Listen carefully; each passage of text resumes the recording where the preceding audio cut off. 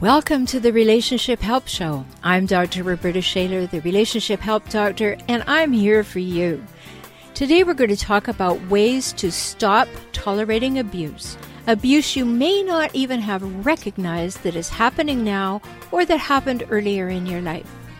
Maybe you'll hear something today that you really need to hear. It's my hope that you will. You're not alone. It's not your fault. You are not to blame. And I'll help you use that redirected energy to recover and to rediscover you, your values, your dreams, your desires, and then realize them in healthy ways and in healthy relationships at home and at work. I'm so glad you're here.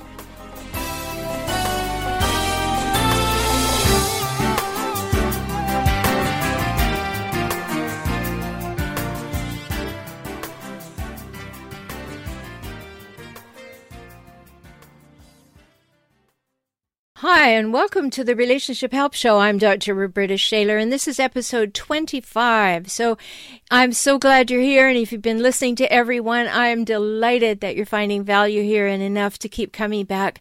If this is your first show with me, I hope that you will listen to the end, find out all about the different things that are offered in the different segments, and become a repeat listener.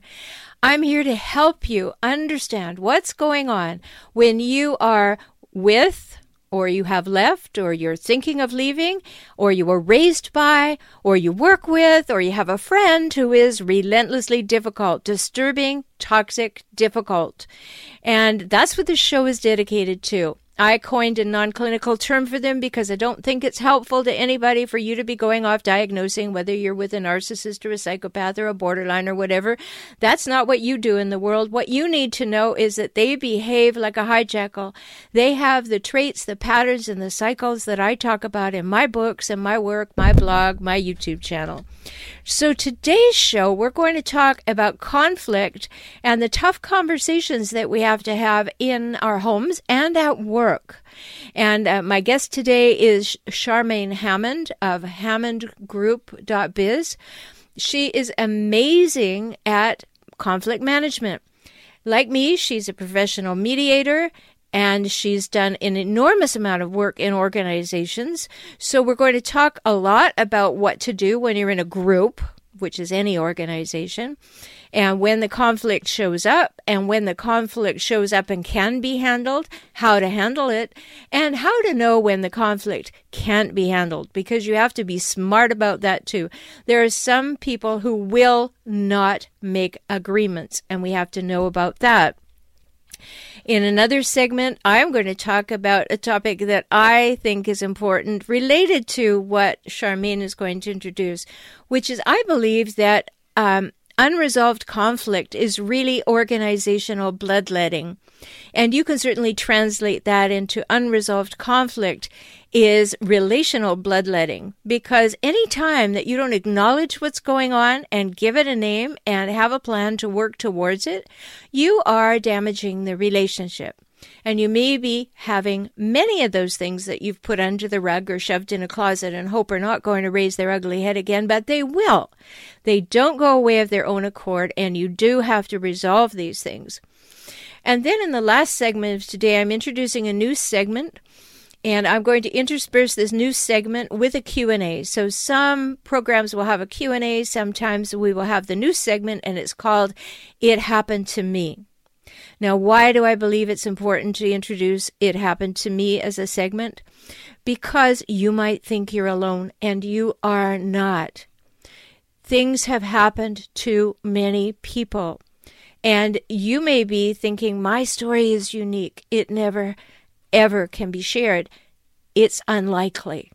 I'm sorry it happened to you. I'm sorry it happened to me. But it did happen. And we need to know what happened and how people resolved it. So this new segment, It Happened to Me, will be something that will happen a couple of times a month. So a big show for you today. Hijackals, conflict, and tough conversations at home and at work. I'm so glad you're here. Tune in regularly. Love to have you in this space with me. Listen to the archives at iTunes. You can download it at any time or listen at bbsradio.com/relationship help show. If you need help right away, come to my website for relationship help. Let's talk soon. Hello, this is Dr. Roberta Shaler. Are these stories and questions on today's show sounding familiar to you? Are you ready to say no more to the abuse from toxic people in your life? I'm so glad. You matter and you deserve to have real love, true love in your life. Love from yourself and love from others. Not that demeaning, discounting, and dismissive masquerade that a hijackal pretends is love. I can help you regain yourself, your self-esteem, your self-confidence after a life with a hijackal, whether it was your partner, an ex, a parent, or a child. Let's work together now.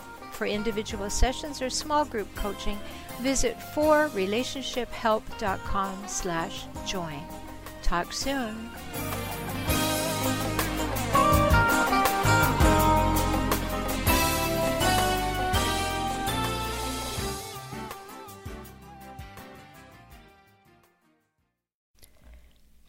Conflict in the workplace. It's a big deal. It really is. And unresolved conflict in the workplace is really like organizational bloodletting because it's like that because there's immediate pain, there's a big mess, then there's a slow draining while no one does anything, or worse yet, they sit around and silently watch it happen. And the results can be fatal. Slow seeping losses can't be ignored, and on the job or in the family, they can really be deadly. So we have to wake up and stop the bleeding. And whether you're with a hijackal or with a person who's just going through a difficult time or a person who's difficult about certain situations at work, you really have to think about this. And so let's just think about it from the point of view of that ancient practice of bloodletting. We might think it has no application in this wonderful world that we live in, but it did. My father's sister was only 6 months old in 1922 when a prairie doctor in Canada decided that her fever would go away if she lost some blood. That's not so long ago. I guess it is getting to be long ago. It's 100 years ago. But I never knew my aunt. She died that day. The blood winning went on too late, too long, and no one stepped in to stop the flow. And that's what got me thinking about organizational conflict, or conflict in the home too, of course. And yeah, it's graphic, but we do need to pay attention. We're often too complacent for too long. And profits drop, anger flares, productivity declines. We're not getting along. We avoid each other when conflict is not addressed. And I remember my colleague Dan Dana wrote in a book, Conflict Resolution, about 20 years ago, he wrote, research studies show that up to 42% of an employee's time is spent engaging in or attempting to resolve conflict. Now that's some serious bleeding. Can you afford to have 42% of your time or your payroll dollars being drained in that way? More importantly, can you allow your own time or energy or creativity or passion to be drained in that way? That's a major energy leak. Think about it.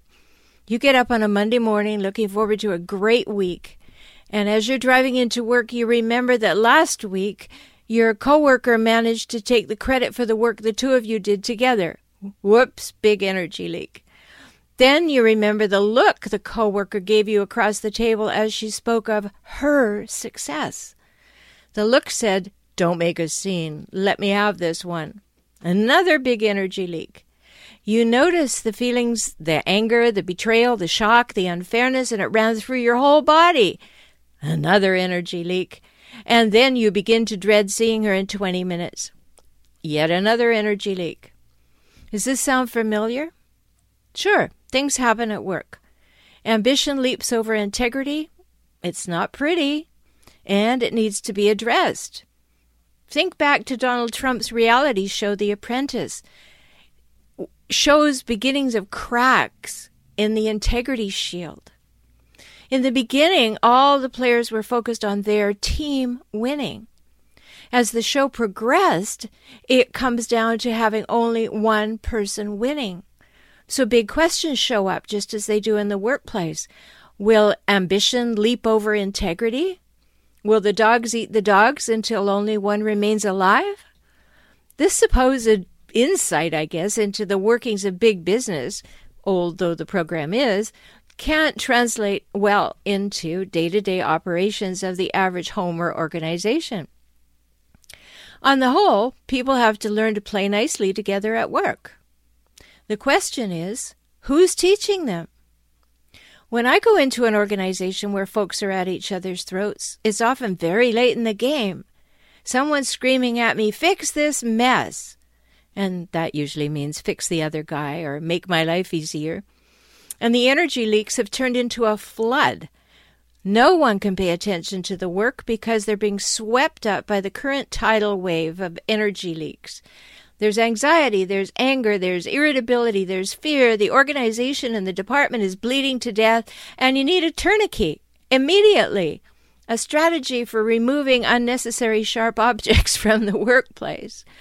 So what is that tourniquet?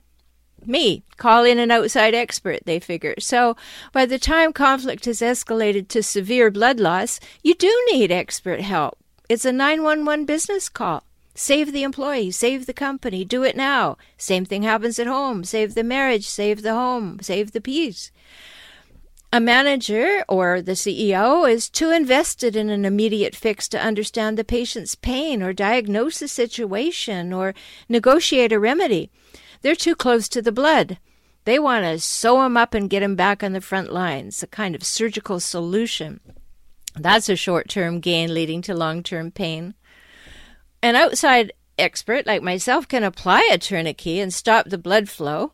And it's important to be out of the feelings mix that complicate inside help. That's why you need someone from the outside.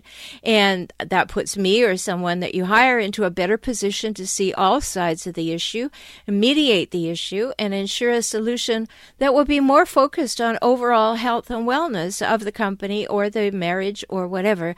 And that is the focus of the expert's work. She's not trying to run a company, meet deadlines, oversee operations, and mediate a conflict. So what's the remedy? Certainly, a tourniquet is a quick fix, but that's not all that's needed. According to Webster, a remedy is something that corrects or counteracts a disease or condition. That's where the really progressive, successful organizations shine. Because workplace conflict, as I said at the beginning, can have very high cost. There's a huge increase in employment lawsuits.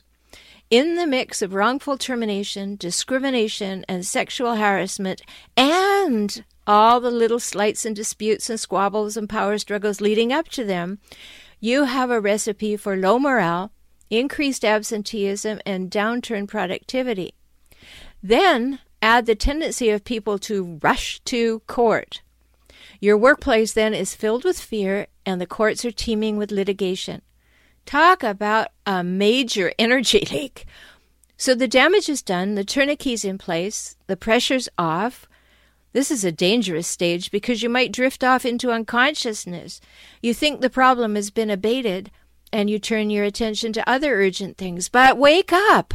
The problem is still there. The wound is still seeping. No healing is taking place. Wherever people work together, conflict arises. Proactive conflict management and communication training is the preventable solution. That's simple. If your organization is thinking that such training is a waste of time or money, think about that early statistic. 42% of an employee's time spent, or wasted if you like, engaging in and attempting to resolve conflict. Can you possibly afford not to train your people? Of course not. And the sooner the better. Be proactive. Train all your people at once? Although it's the best solution as it creates a level playing field of skill development and it provides structured opportunities to discuss the issues, it's not always possible to shut down your operation. So if that's true, train them all within a very short period of time. Don't leave anyone at a disadvantage because of lack of training, and that includes all of your top people. Bill Gates said that education is the best preparation for being able to adapt. So educate yourself, educate your people, educate your relationships, because you don't have 42% of the expertise, the experience, the energy, the time, and the creativity to lose every day. So that's why unresolved conflict can be bloodletting, and I hope that you will not engage in it. For more information, go to forrelationshiphelp.com. This is Dr. Roberta Shaler, the Relationship Help Doctor. Talk soon. Life as a couple can be exciting and enriching. You both feel supported, known, heard, and appreciated. You know you're safe. Is that what you're experiencing? Does your partner have your back? Can you be vulnerable safely? Do you trust each other fully? Would you say you are emotionally intimate? If not, things can get much better. I'm Dr. Roberta Shaler, and I work with couples just like you all over the world by video conferencing. If you want a world-class relationship, learn how now. Visit forrelationshiphelp.com/join and schedule a time to work together. Let's talk soon. forrelationshiphelp.com/join.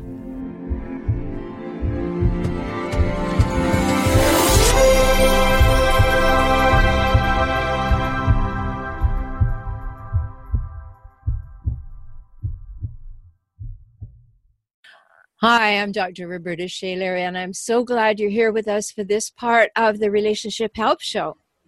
I have so many great guests, but today I'm really excited to be working with not only a guest, but a colleague. And we're back from the homeland together because, you know, I'm Canadian and I live in San Diego, and my guest, Charmaine Hammond, lives in both places. She's still Canadian, but she joins us here in San Diego for part of every year. So I'm so excited to have you with us, Charmaine. Thank you. Me too. And I'm really pleased not to be in the snow right now. Yeah, me too. That's why I live here. Me too. People often say to me, "Why did you move to San Diego?" My simple answer is, did you notice it's warm here? Yes, and no snow, exactly. And no rain. So let me tell everybody a little bit about why I'm so excited to have you here, Charmaine, because I know you're such an expert in communication and conflict management and conflict resolution and collaboration. And when we're dealing with the difficult, the disturbing, and the toxic people in our lives, we really need to have a lot of skills in our toolbox.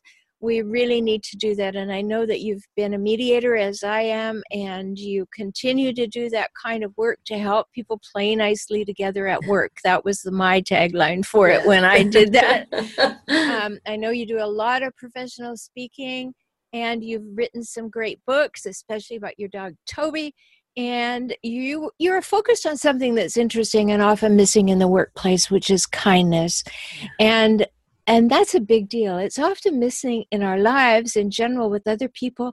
And one of the ways that we're not kind to is that we're not kind to ourselves sometimes. We're constantly beating ourselves up. So that's a very important piece for us to consider. And so I'm just so happy to have you here so we can talk about what happens when you are dealing with somebody who doesn't really want to solve an issue. Because sometimes we'll have somebody will pretend to be open to a conversation, whether that's our partner or our parent or our ex or a coworker. Yes, sure, we can talk, but you can tell that they are just steeled for the event. They have no real interest in making a change. Yes. What do you think is the most important thing for us to start with when we have that feeling that this person is just going through the motions? Oh, I love that question because we see that all the time. We see it in the workplace. We see it in our interpersonal relationships at home and in our community. You know, one of the things that I think is so interesting about conflict and communication is that every time we go into a situation, we're bringing past with us in some respect, whether it's old assumptions, emotions that haven't been worked through, and in some cases, old conflicts. So one of the things we want to do in these situations that you've described, Roberta, is we really want to check in, is this an assumption we're making that the person isn't interested in resolving the conflict? Is it past that's now clouding today? Is it something about me, perhaps? Maybe I'm not as willing to resolve the conflict as I think I am. And the number one way to get around that is to ask a lot of questions. Questions are a great way to actually break down assumptions and figure out what is going on. And I think as humans, what we often do, and I know I've done this myself, is we get the thought that something's not right, this person doesn't want to participate in a conversation, and we believe that that assumption is true. Then we act on that assumption, and it may be entirely off base. And now we've just created another sort of ugly conversation that we have to manage. So asking questions and getting rid of assumptions is a really great place to start. Yeah, I love that, Charmaine. And one of the reasons I love that is because when we read another person, we're reading them from our experience, not their experience. Yes. So we look at them and we go, oh, there are people in my life who look like that, and therefore it means this. And we do make those assumptions about them. And also, from when we were children, we read things from a different context, and often we haven't refreshed that view of the world. Yes. We're just still relying on that, particularly in a difficult conversation where we have some fear. Is this going to go anywhere? Are we going to be able to resolve this? And so we go back to those kind of childhood assumptions and emotions. So it's a great idea to ask questions. And sometimes people are resistant to questions. So what insights could you have for the way those questions are asked? That is so on target, Roberta, because I hear that all the time. People say, I'm asking lots of questions and I'm not getting anywhere. And when I say, what questions are you asking? What back to me are questions that start with, did you, could you, would you, should have, should you have? And those are all close-ended questions. We can answer those with a yes or a no. There's no depth. There's no curiosity, no exploration of the person's judgments, values, opinions, and perspective. What we want to do is actually change the type of questioning we use, and we want to use open questions: who, what, where, when, why, and how. Those elicit a participation from the other person. They tend to be a little, they don't feel accusatory or like an interrogation. And it allows people to express their perspective in a way that we can understand. Now, I do want to put a caution out there.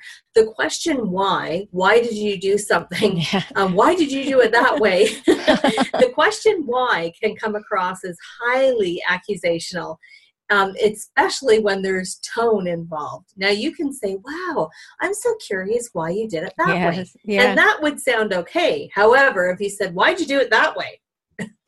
We get into this, a pushback conversation. So open questions will really further the dialogue, but I would really caution using why. I actually use how instead of why.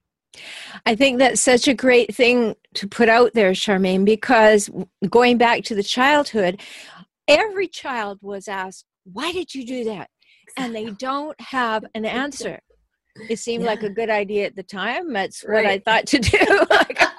I don't have a good answer. And so when someone starts asking us why questions as an adult, and there's any fear involved or uncertainty, we immediately feel like we've gone back to the wall and are that child like, I don't know, I don't have an answer.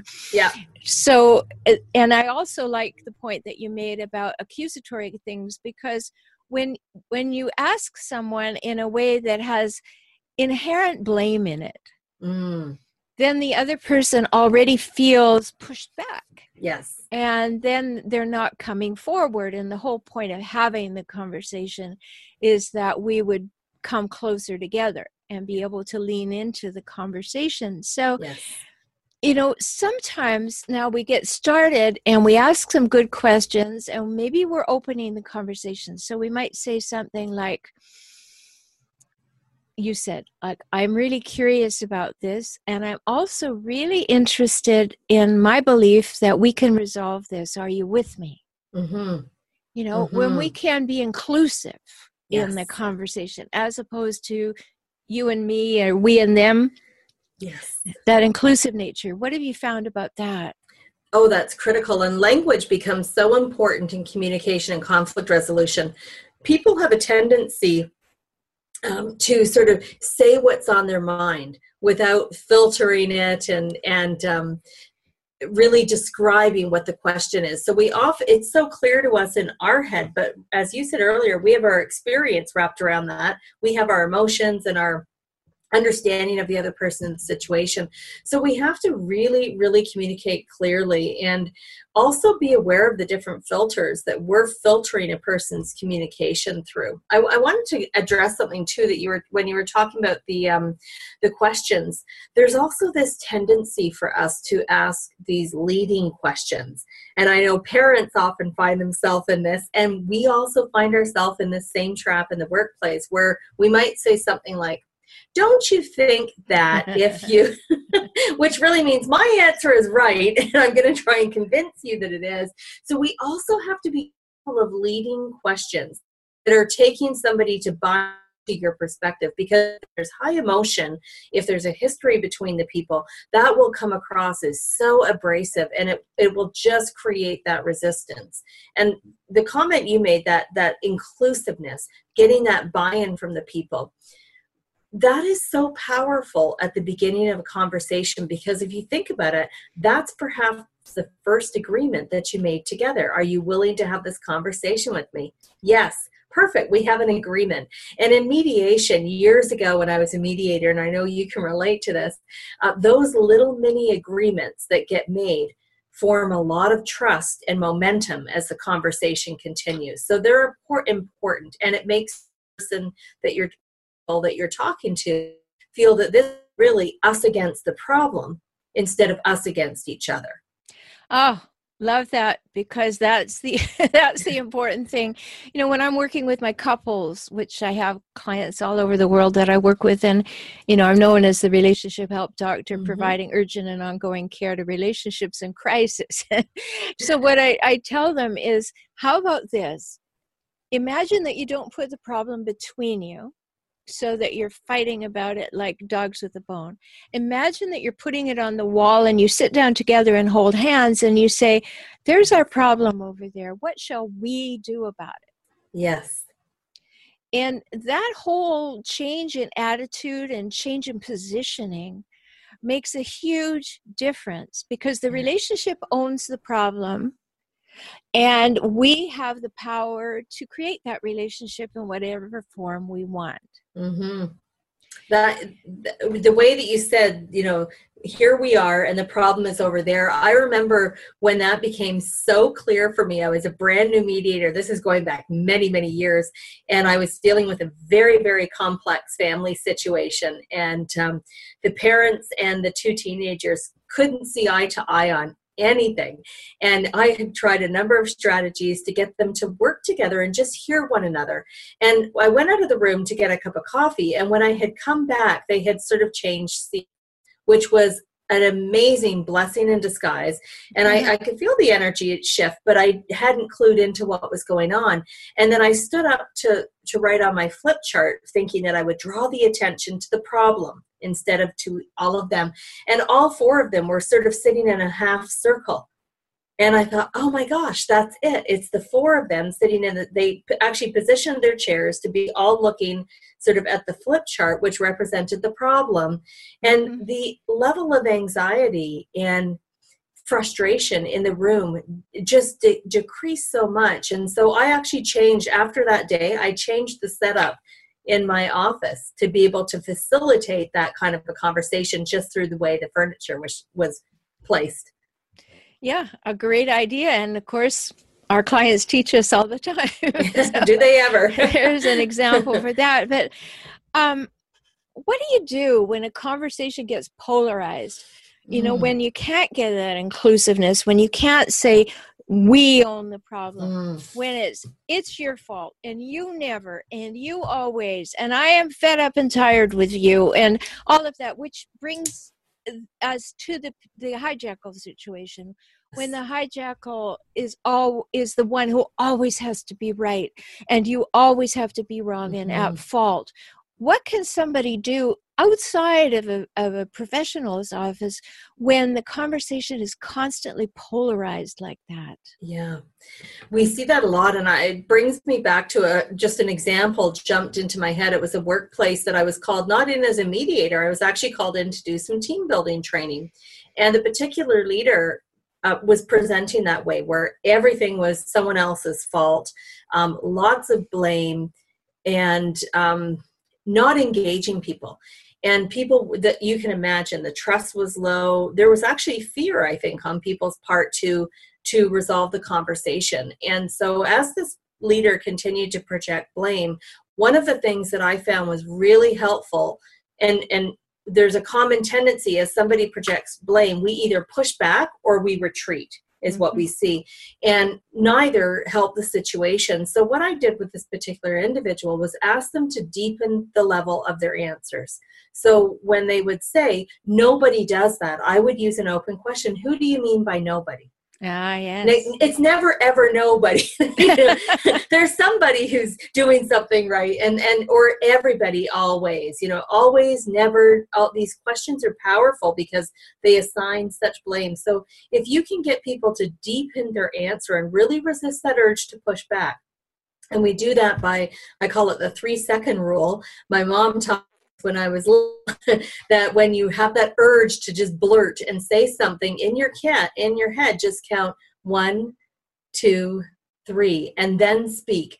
And just those 3 seconds of not quickly retaliating with an answer can actually shape what comes out of your mouth, and it can be sort of a calming effect on the other person. So that's one thing, is to deepen the answer so that you're understanding their perspective, not necessarily jumping in to defend yourself, because often what a person presents as the issue is actually not the issue at all.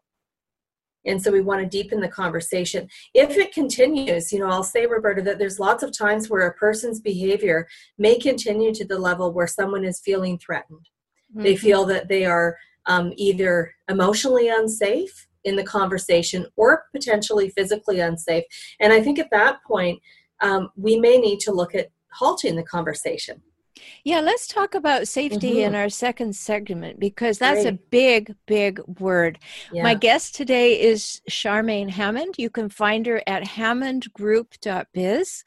And you want to look at her books. You want to see all the wonderful things she had, because all this wisdom that she's bringing to us came from a long career in handling conflict and increasing and improving communication. So you'll find us at forrelationshiphelp.com, much more information, relationshiphelpshow.com, and we'll be right back. Stay tuned.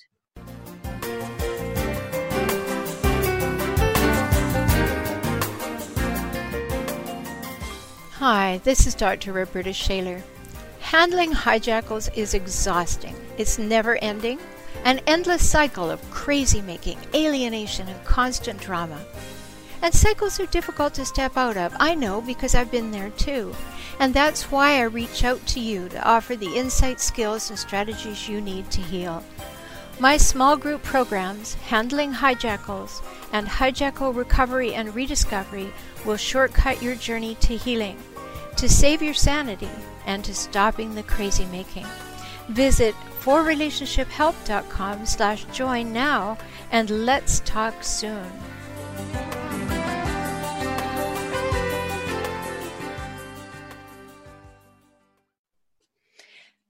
So we're back, and I'm with my guest, Charmaine Hammond of hammondgroup.biz. She's been a mediator, a team builder, a collaboration teacher, and a conflict management specialist. So we were talking about polarized conversations, what to do when it gets too polarized. And you brought up the point that's so important, Charmaine, which is safety. Mm-hmm. That's petrifying for many Yeah. people, because they won't enter into a conversation because they inherently don't feel safe. What Right. can we do aside from what we talked about in part one of asking open-ended questions so we're not getting Mm-hmm. the finger pointed at Mm-hmm. us? But what can we do to increase the safety of difficult conversations? Yeah, I think if we're the person leading the conversation, really be careful about the timing and the place that you choose to have a meeting. I've actually had clients who have phoned me later to say, oh, I was so uncomfortable with the meeting that my colleague called me to. It was at the end of the hallway. No one ever goes there. And I said, you can always choose an alternate meeting space. If it feels uncomfortable, you can simply say, oh, may I inquire why we're meeting in this room? And Mhm. listen to the person's answer. And if they were to say something like it allows us more privacy, or there's not as much walk by traffic, you could simply say this room actually doesn't feel comfortable to me, and I'd like for us to pick another room. I love that. I want to interject right there, because recognizing you have the right to do that, Yes. that's a big deal. Because Yeah. when we're feeling fearful and we're feeling uncertain and we're concerned we're going to be picked on, sometimes we don't have the presence of mind to believe that I can be assertive. And Mm-hmm. my definition of assertive, which comes from my personal weather report, is that we have the right to say what we think, feel, need, and want in any moment, as long as we do not use the word you. So if I'm only talking about what's going on inside myself, my personal weather Mm-hmm. report, then I have the right to say that in all circumstances. So I'm so glad you brought that Yeah. up. What else can we do to create safety? Another thing is that we want to prepare. A lot of times we have conversations that matter most, and we've not done preparation. Now, being awake at 2:30 in the morning is not preparing. That's worrying. So we want to prepare, because what happens is, you brought up that confidence and assertiveness. When we prepare and we actually practice what we need to say to the other person in advance, and I suggest, it might sound crazy, I suggest to people, get a piece of paper, a Sharpie marker, not a pen, but a Sharpie marker, and write down point forms or bullet notes of what you want to convey to the other person. And the reason we write them down in bullet points is because your brain can remember that easier than full sentences. And then you take that piece of paper and go into the bathroom or the bedroom or the office where there's a mirror. That's what I'm getting at. I've practiced my own conversations in the rear view mirror of my car before going into a meeting. But you want to actually practice your part of the conversation, not the response to what you think that person's going to say, just your part of the conversation, and practice it at least 10 times. Because if in the real conversation you have what's called brain freeze, it's where you can't remember what the heck you wanted to say, the fact that you practiced it, your brain will kind of say, oh yeah, that's what I wanted to say. But the key is, it comes out without drama, without emotion, and without anxiety, because you've practiced it and it's become comfortable. So in sensitive or even difficult conversations, practice is key. And the other thing you want to practice is the statement that you're going to use if you don't feel safe or comfortable, so that comes across Yeah. also very clearly to the person. So it might be something like, I just need to interject here. I need to let you know that this is not feeling comfortable for me. I'm feeling threatened, or I'm feeling that my perspective is not being heard. And it's like what you said, Roberta, we're focusing on I, not you, not you're making me feel this way. Exactly. But practicing that out statement's very important. Well, I so agree. And one of the reasons that I created the personal weather report was as a reaction to so many years of training people to use iMessages. And I always had a visceral reaction to, there's something really wrong with an iMessage. Because for those people who don't know what it is, it's a formula that says, I feel this way when you do that. And all of a sudden, we've got inherent blame every time. So part of what arose for me in that situation was, how can I help people understand what to say about what's going on within them that is not saying, and you caused it. So Right. that's important. I love that practice. Mm-hmm. So you're getting yourself safe within yourself. You're doing what you Yeah. can. But there may be people on the line now listening, watching too, who are saying, yeah, but what about the hijackal? I already know the hijackal is there going, no, no, no, it's you, it's you, it's you. And I can practice all I want, which is a really good thing to do, even with a hijackal. But I also need a strategy to be able to go beyond the, I'm not feeling heard right now, or I feel discounted in this moment, to get the conversation a little bit more open, because it seems with hijackals we have to pry the conversation a little more open by maybe just a quarter of an inch further each time. We don't get the massive growth. What do you say about that? You know, one of the powerful tools is the use of reframing, or the use of paraphrasing. But I want to talk about reframing for a minute. A lot of times these personality traits will come across from the perspective of saying everything they don't want. I don't want you doing this anymore. I don't want to hear this from you anymore. And it's everything you don't want. And one of my trainers, my mentors, early on in my mediation career, John Haynes, who was a family mediator for many, many years, he had a great question that has helped me so many times in these situations. And what he said was, instead of telling me what you don't want, help me understand what you do want.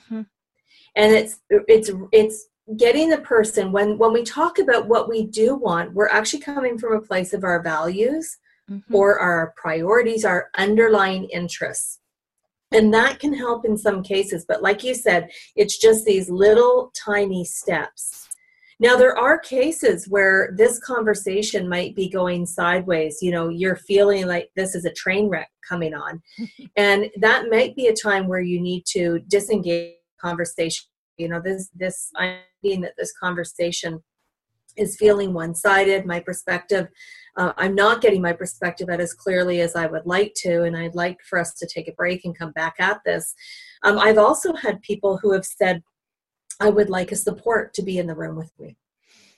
And so and that can go many different ways, but in workplaces, I have seen that where somebody is feeling quite threatened and they've asked for either an advocate or a trusted colleague that both people are comfortable having in the room, obviously. And there's things that you need to address, like confidentiality and all of that. But I've seen cases when it's really going sideways and you've got the hijackal that you talked about. Sometimes we actually need that support person in the room. Yeah, and we need that support person not only for support, but for that extra pair of ears. Ears, exactly. Because the hijackal, you know, we see this all the time right now because it's so prevalent in the United States at the moment, is somebody says something, somebody in a high place says something, the next day the person says the opposite, and when confronted with what they said yesterday, they said, I never said that, you misheard.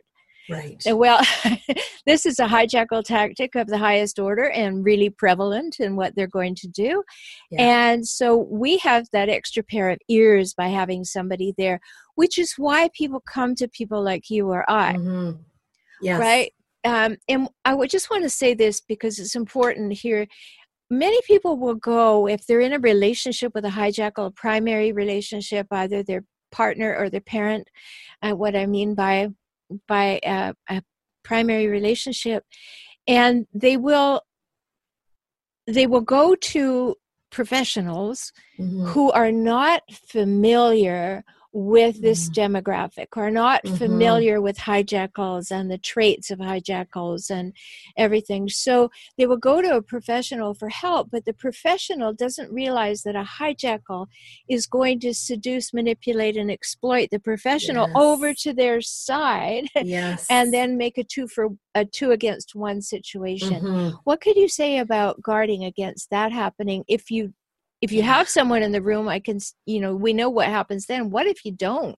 Yeah, that's really important. And if you're getting help, you really want to do your due diligence and ask that professional a lot of questions. For example, if the conversation was to go sideways, how could I expect you might get it back on track? Like, you can ask those questions. I loved it when I was a mediator and people would interview me in a sense because we did what's called pre-mediations, where with each party separately.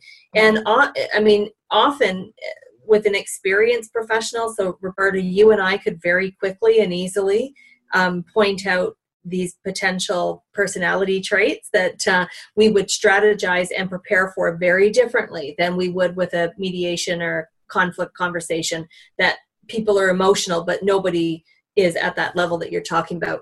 So I think it's really important to do your due diligence and really interview that person first. If it's somebody in the workplace, so if it's not an outside professional that is going to be that support, it's somebody in the workplace, you really want to, again, have that conversation ahead of time with that person and explain your concerns or fears so that person understands what may be causing you some resistance, and to also inquire how they might address the other person, because you're absolutely right, the hijackal can sort of bring that professional over into their side of the table very smoothly. Yeah. And then the person is feeling harmed in the process. Yeah, they are, and they're definitely rewounded, because that's what's been going on at home all the time. Exactly. And now there they are in your office, and they're looking to you like, see this, figure this out, say something, help. And if a person isn't really experienced, they won't be able to handle that. So I love the idea of an individual interview. So much to talk about, Charmaine. So much. And that's why I have my guests back again. So don't worry. My guest, Charmaine Hammond, will be back, and we will talk about new things again and again. And she has a free gift for you. Go to raiseadream.com. Don't you love that? Raiseadream.com. And you'll find her free gift there. Thank you so much for sharing your wisdom with us today. Thank you so much. I'm Dr. Roberta Shaler. This is the Relationship Help Show. Remember, you can go to relationshiphelpshow.com for the archives, or to bbsradio.com if you prefer to listen there. You want more information about what I'm up to in the world and what my guests are up to, always go to forrelationshiphelp.com. And if you think you might have a hijackal in your life after all we've said, get my free booklet, How to Spot a Hijackal, at hijackals.com, and you spell that hijack, ALS.com. Talk soon.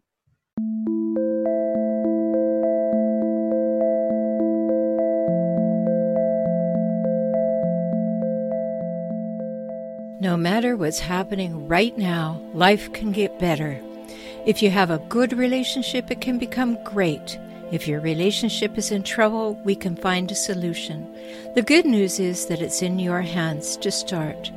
The not so good news is that it takes time, new insights and skills, and a whole bunch of willingness. But who would settle for less? Not you, right? Good.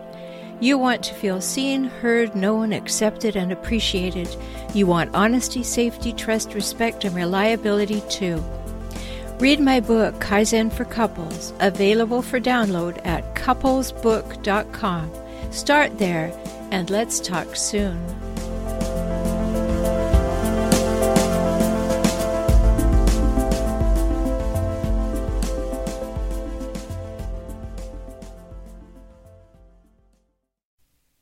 It happened to me.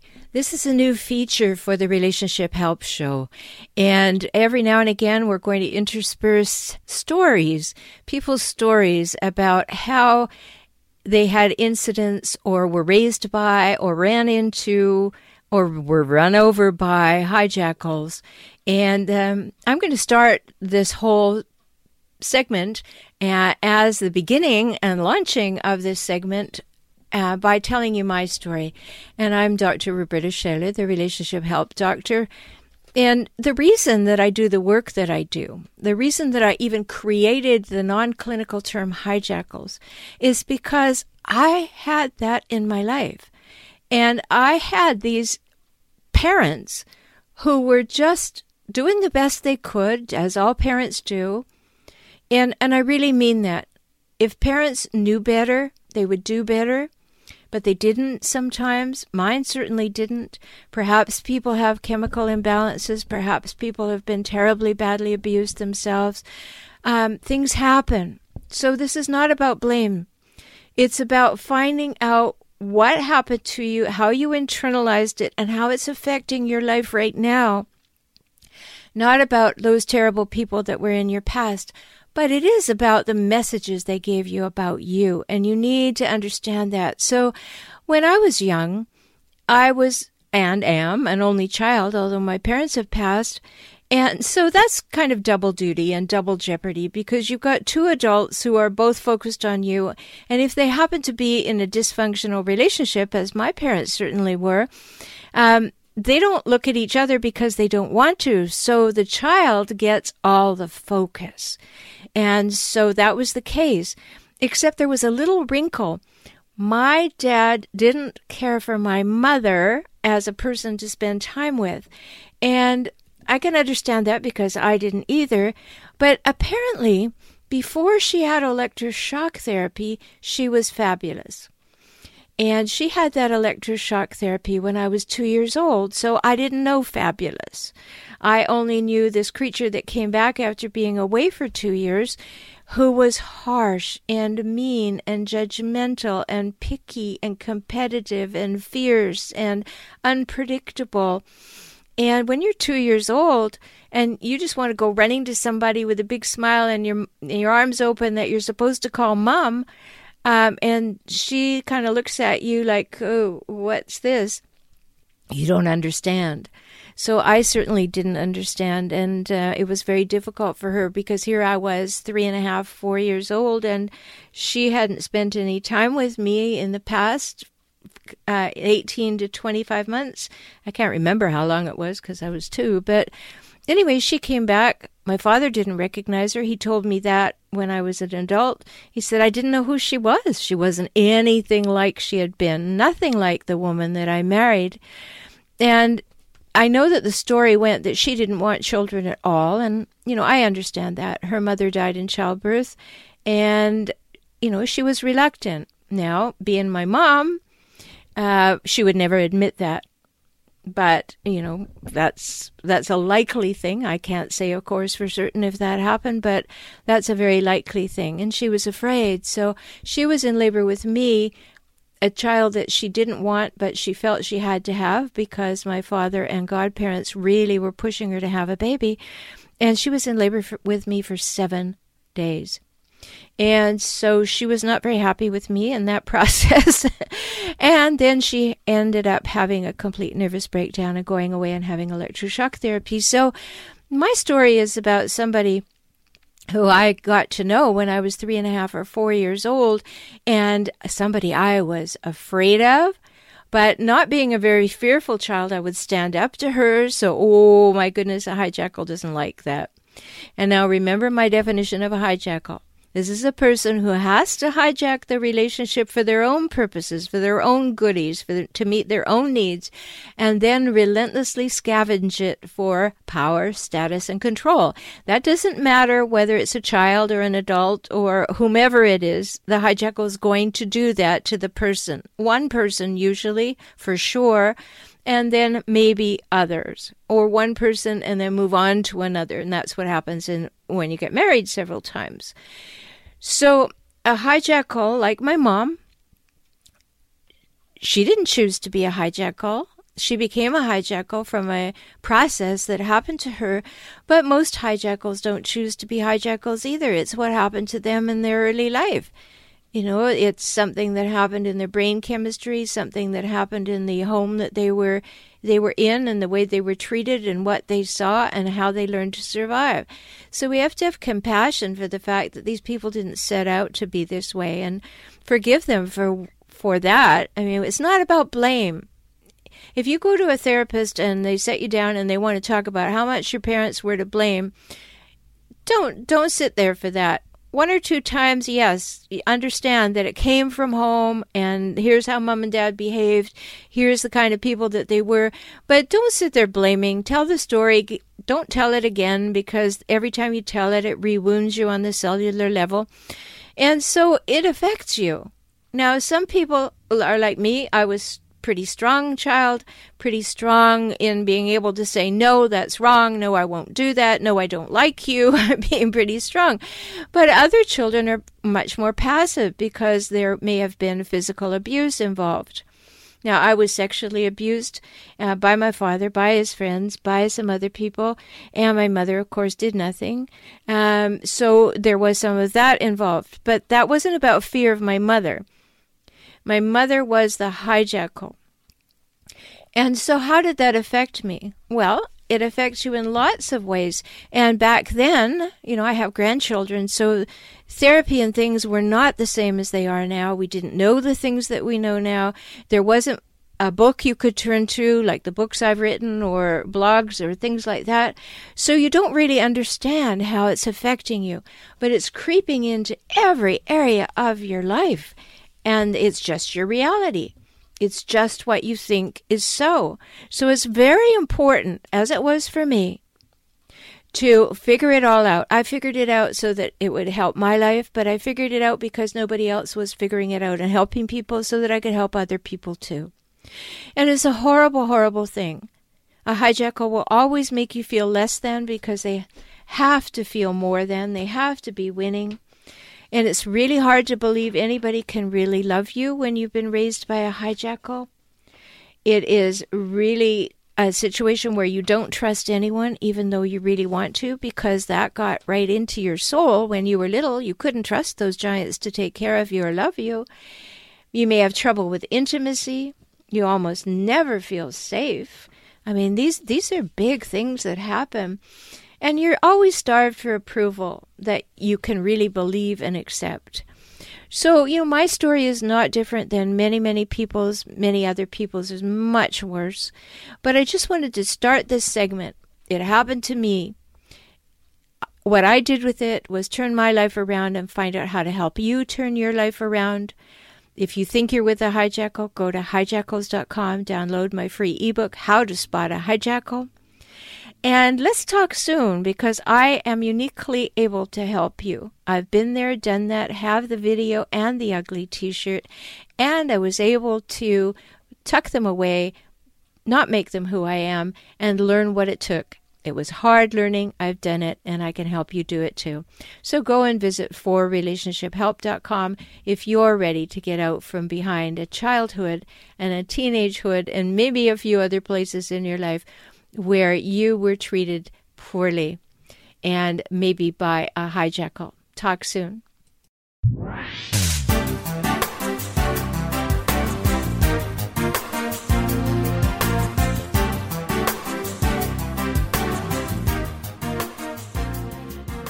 I'm so glad you spent this time with me today. I hope you heard something that touched your heart.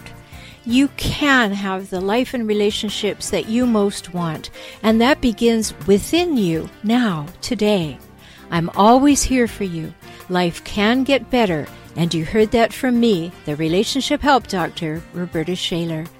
I work with clients throughout the world through video conferencing. We can talk. Learn more at forrelationshiphelp.com. Visit youtube.com/forrelationshiphelp. And if you want to listen to the show's archives, visit relationshiphelpshow.com. Join me for next week's show. I'll see you then. Talk soon.